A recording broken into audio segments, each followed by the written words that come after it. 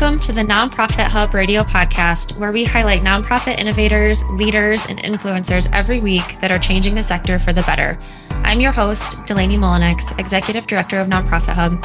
If you're not for profit and all for purpose, you're in the right place. You see, we know you're already doing good, but we've designed this podcast to help nonprofit professionals find growth, joy, and connection. So tune in weekly for new episodes to elevate your cause, spread the news, and share the resources we share with you.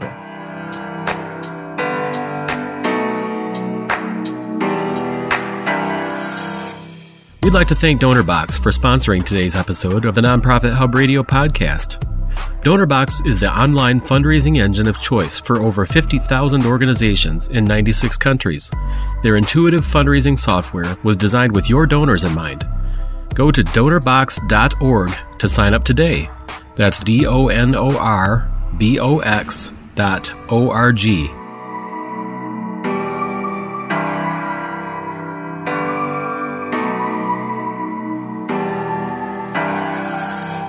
Hi everyone, it's Delaney Mullenix with Nonprofit Hub. I had the pleasure of speaking with Devika Narayanan, and she is the Chief of Staff at Nostos Homes. She is quite an influential person when it comes to how this nonprofit has scaled, and she is responsible for creating relationships with existing nonprofits who serve similar populations. So they build sustainable homes for forcibly displaced families around the world, but they've taken a completely different approach, again, by partnering with organizations, international organizations, by focusing on what's really beneficial for the displaced people in terms of keeping them together with their family and providing them with real physical and mental safety. So this isn't just a temporary tent or shelter. This is something that looks like a home, feels like a home. It's stable, and it also is sustainable because they actually pick up and move these homes depending on where they are needed around the world, which is incredible. So we talk a lot about building nonprofit partnerships and how, if you choose to seek to partner first instead of doing it on your own, how much that can benefit your nonprofit. Stay tuned. Devika, welcome. Please introduce yourself and share a little bit more about your background. Sure. Thank you so much, Delaney. And hi, everyone. I'm Devika. I am a college student right now, studying manufacturing engineering. But along with that, I have been helping build and scale Nostos Homes. So Nostos is this charity where we build homes for forcibly displaced families around the world. And I've been involved with Nostos for a little under 3 years now. And like Delaney said, I've been working as the Chief of Staff, and I've also been helping build some of those critical partnerships for Nostos. How did you learn about Nostos Homes? So very interestingly, Nostos was started by a senior in my college. So I knew of the co-founders, and when I heard about what they were doing, I knew I wanted to get involved. So yeah, that's essentially how that happened. And Nostos, in fact, was the graduation thesis of the senior who was studying architecture in my same college. And that's how Nostos really started, and that's how it has grown now. Wow, that's incredible. So I'd love to know more about what you've done with the organization, but in order for us to get to know you a little bit better, if you have any downtime, it sounds like you're incredibly busy going to school, working for Nostos, but if you do have time, what's your favorite activity to do in between? That's a fun question. I love to bake. So I like making like fancy desserts that take about 6 hours just to make and like 15 minutes to eat. So that's something I really love, and I find it quite therapeutic to just sort of zone out and focus on just one thing. So that's something I really enjoy. Oh my gosh, I love that you like to bake. I think it's super fun too, but I feel you on like, it takes so much time to do it, and then you can enjoy it for like a very small amount of time and then like clean up everything on top of that. But as with all things, you usually get out of it what you put into it. So like the hard work is worth it. That's true. That's true. Yeah. Well, I'm also super curious about your job title. What exactly does a Chief of Staff do? So from how I see it, the Chief of Staff is essentially an aid to the CEO or the senior executive leadership. So what the Chief of Staff is intended to do is to provide key inputs for the strategic making of the senior leadership. So that would look like either coordinating among different verticals to get those critical pieces in, or to even look at partnering with external stakeholders that can help inform this decision-making process. So it's really about acting as an integrator between the different verticals and the senior leadership. So, it's a role that originated in the army, I believe. And the essential idea is that the commander-in-chief doesn't necessarily have time to coordinate between the daily tasks of all the different verticals. So that's where the chief of staff role comes in. Okay, so that makes sense. You're more of like a manager and kind of more of the first person who would be communicated with about, like you said, daily tasks and responsibilities and things like that. Sure. Yeah. So it sort of goes both ways, right? It goes in terms of like me coordinating with all of these verticals and relaying these decisions to the senior leadership, but it also works in terms of executing some of those key decisions and working with these different verticals to make sure that it all goes to plan. So there's a little bit of those two, both ways. It goes both ways. Yeah. Nice. Well, tell me a little bit more about Nostos Homes and how it's been able to grow so much since, and you said it just started 3 years ago. Did I hear that right? About that. Yeah. So I think one of the main things, like you pointed out, was that we focus a lot on building partnerships to help us grow and scale. So yeah, like I mentioned earlier, it started with a graduation thesis, and today we've been able to provide over 500,000 nights of shelter for families in India and Africa. So there definitely was a massive scaling exercise behind this. But yeah, like you said, we did focus on building some of those partnerships. So for example, that would look like when we deploy in a community, we would partner with an organization that has worked with that community for a long time. So this could be a non-profit organization, it could be a governmental body. So we quickly realized that these bodies, since they work with a community for a long time, really know the nuances of the community and can help us deploy in those regions. So that's something that we realized early on, and that's something we have tried to prioritize while we grow and scale. The other main thing is, like we are a fairly young charity, so we do try to have conversations with as many people as possible to see what sort of avenues could open up. So in our first year, we really prioritize reaching out on email to people we might not even have known. So we would, introduce Nostos to them and say that we would love to talk more about a solution, but also explore avenues to collaborate. And that those conversations really helped us get going. Yeah, I think that this concept of nonprofit partnerships is something that a lot of people are trying to talk about, and you more often see nonprofits kind of recreating the wheel and trying to do everything on their own, even when there might be a nonprofit that's already trying to do it or someone who's been doing it for a long time. And it just seems like everyone tries to start their own thing. So how did those partnerships go over, especially when you first started to confront an organization that might have been already working with the community? Did you feel that they were very receptive to it? Was it a challenge to kind of start that partnership? Or was it challenging for you guys to, I think you mentioned like maybe you started doing it without community partnerships and it just wasn't going well, or it just took a lot longer to do? How did all that work? So essentially how this partnership works is that these organizations have been working with these communities for a long time, but we really believe that the Nostos solution can really help them, right? So essentially what happens nowadays is that when families are displaced, they're often housed in shelter setups that are like a tent, right? So they have a tent or they have a community shelter setup made of canvas. So these are not durable solutions. It doesn't give that sense of permanency, doesn't give that sense of privacy for these families. It doesn't truly allow them to grow. So when we first talked to these organizations about our vision and about our design philosophy itself, I think a lot of them were on board because it was a significant improvement to the kind of solutions that they were already working with. So in that sense, they were very receptive, and we were very grateful to have that kind of response that we could then use to get the partnership moving. So I think the entire idea was that we're able to give solutions for these families that are a significant improvement from typical shelter setups that we see nowadays. So that really helped build those relationships early on. And yeah, I think since we are like a fairly young charity of just 3 years, but also more importantly, we are all, all of us in the organization are fairly young. Like I'm still in university, like mentioned, and the rest of the team is also either in university or just early career professionals.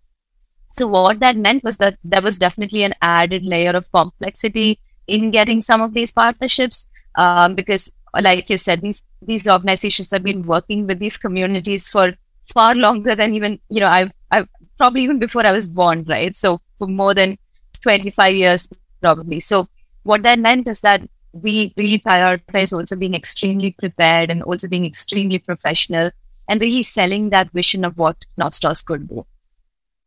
What exactly is the Nostos solution? You have mentioned that a couple times. What differed from what you guys wanted to do from what you said these community-based organizations were doing with housing people in tents? Yeah. So essentially what the Nostos model is that we make modular homes.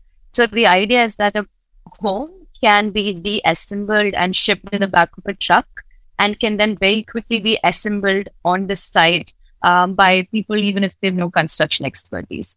So what our idea is that we want to give like a permanent home made of much more sturdier materials. Like we use mild steel and we use puff panels. So they are significantly more durable than a canvas tent. And the other difference is also that we house an individual family. We don't make a community shelter setup. So the goal is again that this is not just a house. We want them to really feel at home. We want them to be able to rebuild their lives using this as a mechanism of, physical and mental safety. So the idea is to get that sense of permanency and get that real home very, very quickly in a deployment site from in the back of a truck.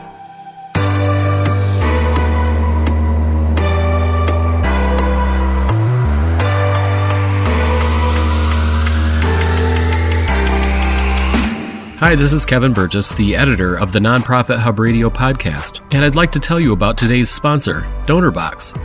DonorBox has a simple mission: to do everything possible to support nonprofit organizations in their efforts to make a difference.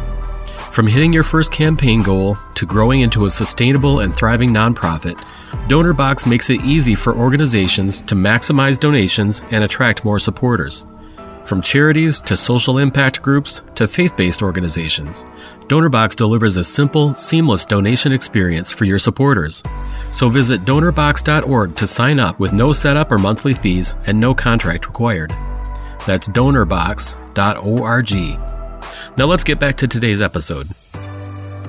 Okay, Devika. So I love what you guys are doing and jumping into these organizations that have already existed and kind of encouraging them to do something that what you feel and what is, pretty obviously better for a family that's been displaced, giving them some sense of permanency. But I assume that's a lot more difficult, which is probably why it wasn't being done in the first place. Like you guys are using a family-based model versus like the whole community. You guys are trying to do a more permanent housing situation versus a tent. That's a lot more work. How were you guys able to do that amount of work? And like you said, quickly, like the whole point is to get them in this situation quickly. Yes, so there was a large amount of design iteration. So we started with one design and we've grown to another design through multiple rounds of iteration. So that would look like talking to external experts. It would look like talking to these communities to figure out what defined a home for them. What was good to have and what was not necessary need to have, right? So we were just like looking at all of these factors, and we really needed to iterate multiple times to arrive at our final design. But in terms of like sort of more broadly, if the question is also how is this financially sustainable? The idea is that our house lasts about 20 years. So even if you like look at the amortized cost of that, then it looks roughly the same as what a canvas tent would cost on a day-to-day basis, because the canvas tent would last significantly lesser time. So that's the idea essentially. But yes, it required a lot of iteration and quite a lot of sort of disruptive design thinking. But I think we've finally arrived at a solution that seems to work very well for our beneficiaries. Yeah, I love that you have that data that the cost of a home is it just is a better decision, I think, to make. Okay. So, we're talking about, you mentioned like sustainability. What does that mean to you in your organization? So I think there is an element of environmentally sustainable as well that we try and look at in our design thinking. So one thing is that 90% of our unit is made of recyclable materials, and another thing is, like I said, the house lasts 20 years. So the idea is that we don't want to make something that just is just a one-time use or is going to go to waste after the specific use case is over. So it has a long lifespan, and we've also made sure that the house is redeployable, which means if a particular family has then, moved or has gotten housing from the government or anything like that after a certain period of time, this house can actually be deassembled and then again shipped in the truck to another use case, to another deployment site where there is another family in need. So that's the idea of sustainability, and I think that's what it means to us as an organization. Wow, that's impressive. And I love that. I kind of was, when you were talking about it, I was worried that if these homes end up being like abandoned, like not being used anymore, is it just like an empty space that becomes, no one likes to see abandoned spaces. It doesn't. Absolutely. Yeah, it's not good for the economy. It's not good for like aesthetically, like bad things can become of it. And so I love that you're literally able to move that thing. That's incredible. And yeah, I think sustainability means so many different things. Like for us, like we started the conversation on, like you said, environmental sustainability. Like, are you able to reuse and repurpose and recycle things? And that helps with like sustaining the organization long term. You guys are fully volunteer led. Do you feel like having a volunteer led organization is sustainable? Do you think that you'll be forever volunteer led? So that's an excellent question, Delany. And for us, we truly believe that this volunteer-based model has been sustainable for us. And in fact, it has been very advantageous to the way we run. So the idea here is that because every single person in North Stars is a volunteer, the organization operates on pretty much no overheads, right? So all of the money that is coming into North Stars is directly being translated to shelters and nights of shelter for these displaced families. So what that means is that for us right now, we are able to operate sustainably in that sense. But of course, there are trade-offs that we need to recognize here, and that is that there is that element of things moving slightly slower here than if everything was. Then if we had people working on a payroll basis. Yeah. But even with that trade-off, we've seen that this model works pretty well for us because all of us are able to put in enough of those hours every week. And another thing about North Stars is that all of us are pretty passionate about what we do, and that again translates into the amount of work we put in. So in fact, like most of us have grown up in India, in different parts of India, and have seen forcible displacement around us due to either rains or droughts or landslides and things like that. So it is a cause that is close to a lot of our hearts. And so we do see that it works for us, even if we are volunteer based, because everyone is willing to put in that effort to make North Stars work. And like I said, the plus is that we work on pretty much no operational overheads. Right. Yeah. I hear that it's working for you guys, but I would also love for you to be paid one day for your hard work. And like you said, like there are trade-offs. Like it's possible that if you did have a full-time staff, maybe you guys could be doing even more. So yeah, it's always interesting, that balance of is it working, but could it be even greater? But yeah, I absolutely love finding something that you're super passionate about volunteering for. And I love that you guys are. Yes, absolutely. And I think Delany, another aspect here is that we really can't afford to be completely, we can't really afford to be not volunteer-based currently with the kind of talent we have. Because I think another aspect of this is that we're able to attract very talented individuals who are passionate about the cause. We're not really in a position to be able to match what they could get otherwise, right, from like a full-time position. So we're not in that stage right now, but it still seems to work well for us. Yeah. Yep. talking about trade-offs, where do you think that your organization would be if you had not decided to pursue partnerships with other international organizations? So that's a good question. And I think that brings me back to what you were mentioning earlier about how sometimes nonprofit organizations try to do everything, under the umbrella themselves. But especially as a small organization, it's very difficult to sort of vertically integrate like that. Yeah. Because there are so many different elements that really need to go into making a successful nonprofit organization. Like there are just too many things, right? There is the legal aspect, there is the operational aspect. For us, there is also manufacturing. So we need to actually manufacture the houses itself. So for Nostos, these partnerships are extremely, absolutely critical. So let's just take the example of, like, for example, a manufacturing partnership, right? So if we were to build these houses, and that would be pretty much impossible, right? Because these houses need very precision manufacturing, which means we would have to set up an entire factory ourselves, or we have to gain those sort of technologies ourselves, which we are simply not in a position to do as a small nonprofit. But there is also the element of deployment partnerships, right? Which is, I think, more of what you were talking about, these international organizations that help us deploy our houses.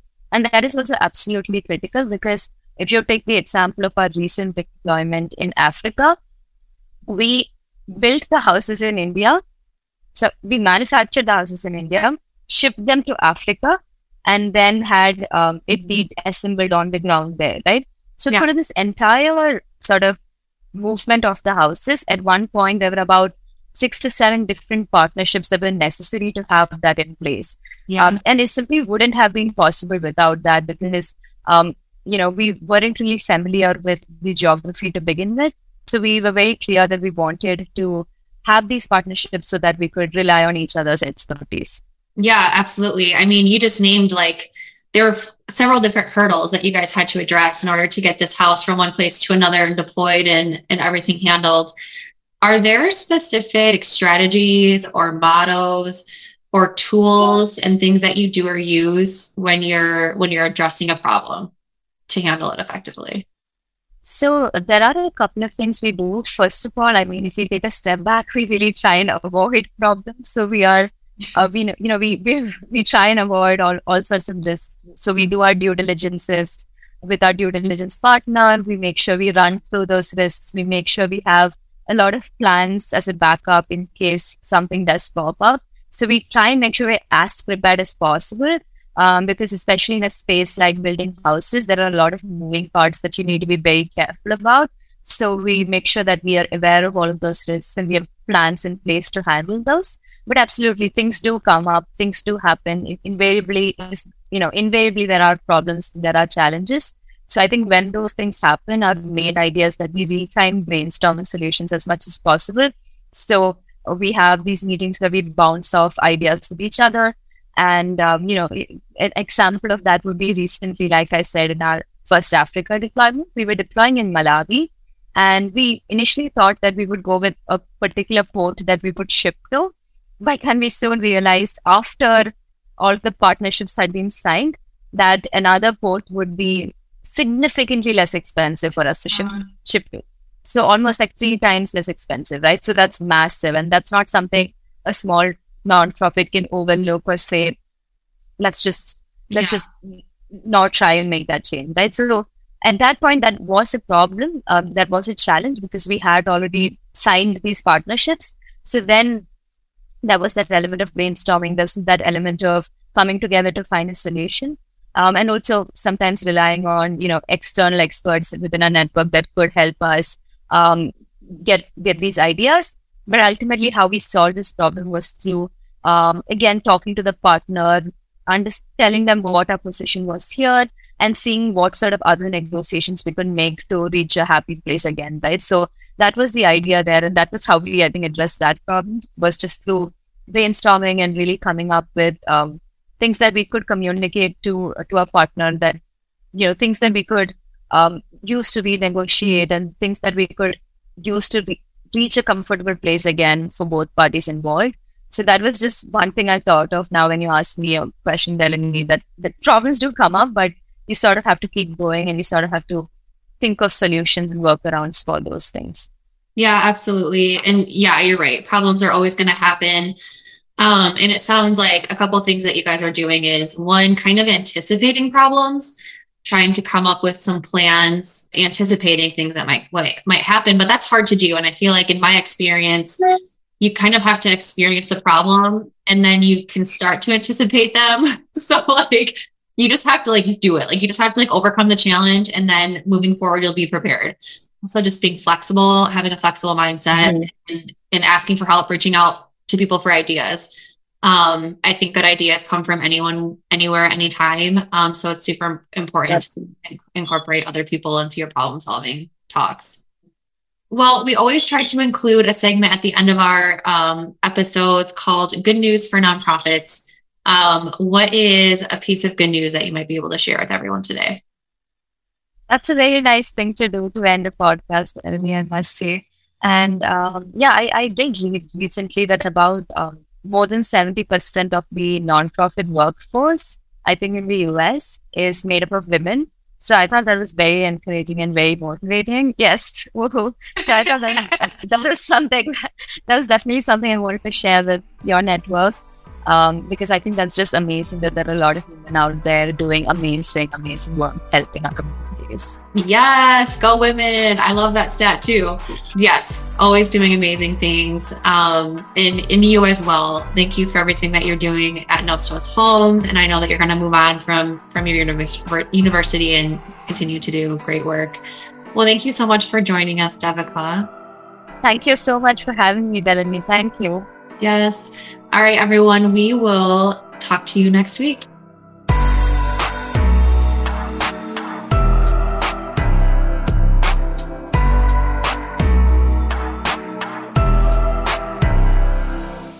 Thanks for joining us for this Nonprofit Hub Radio podcast episode. For more resources on fundraising, marketing, and all things nonprofit, be sure to check out the #1 nonprofit toolbox at nonprofithub.org. We hope you'll join us next week for another episode of the Nonprofit Hub Radio podcast.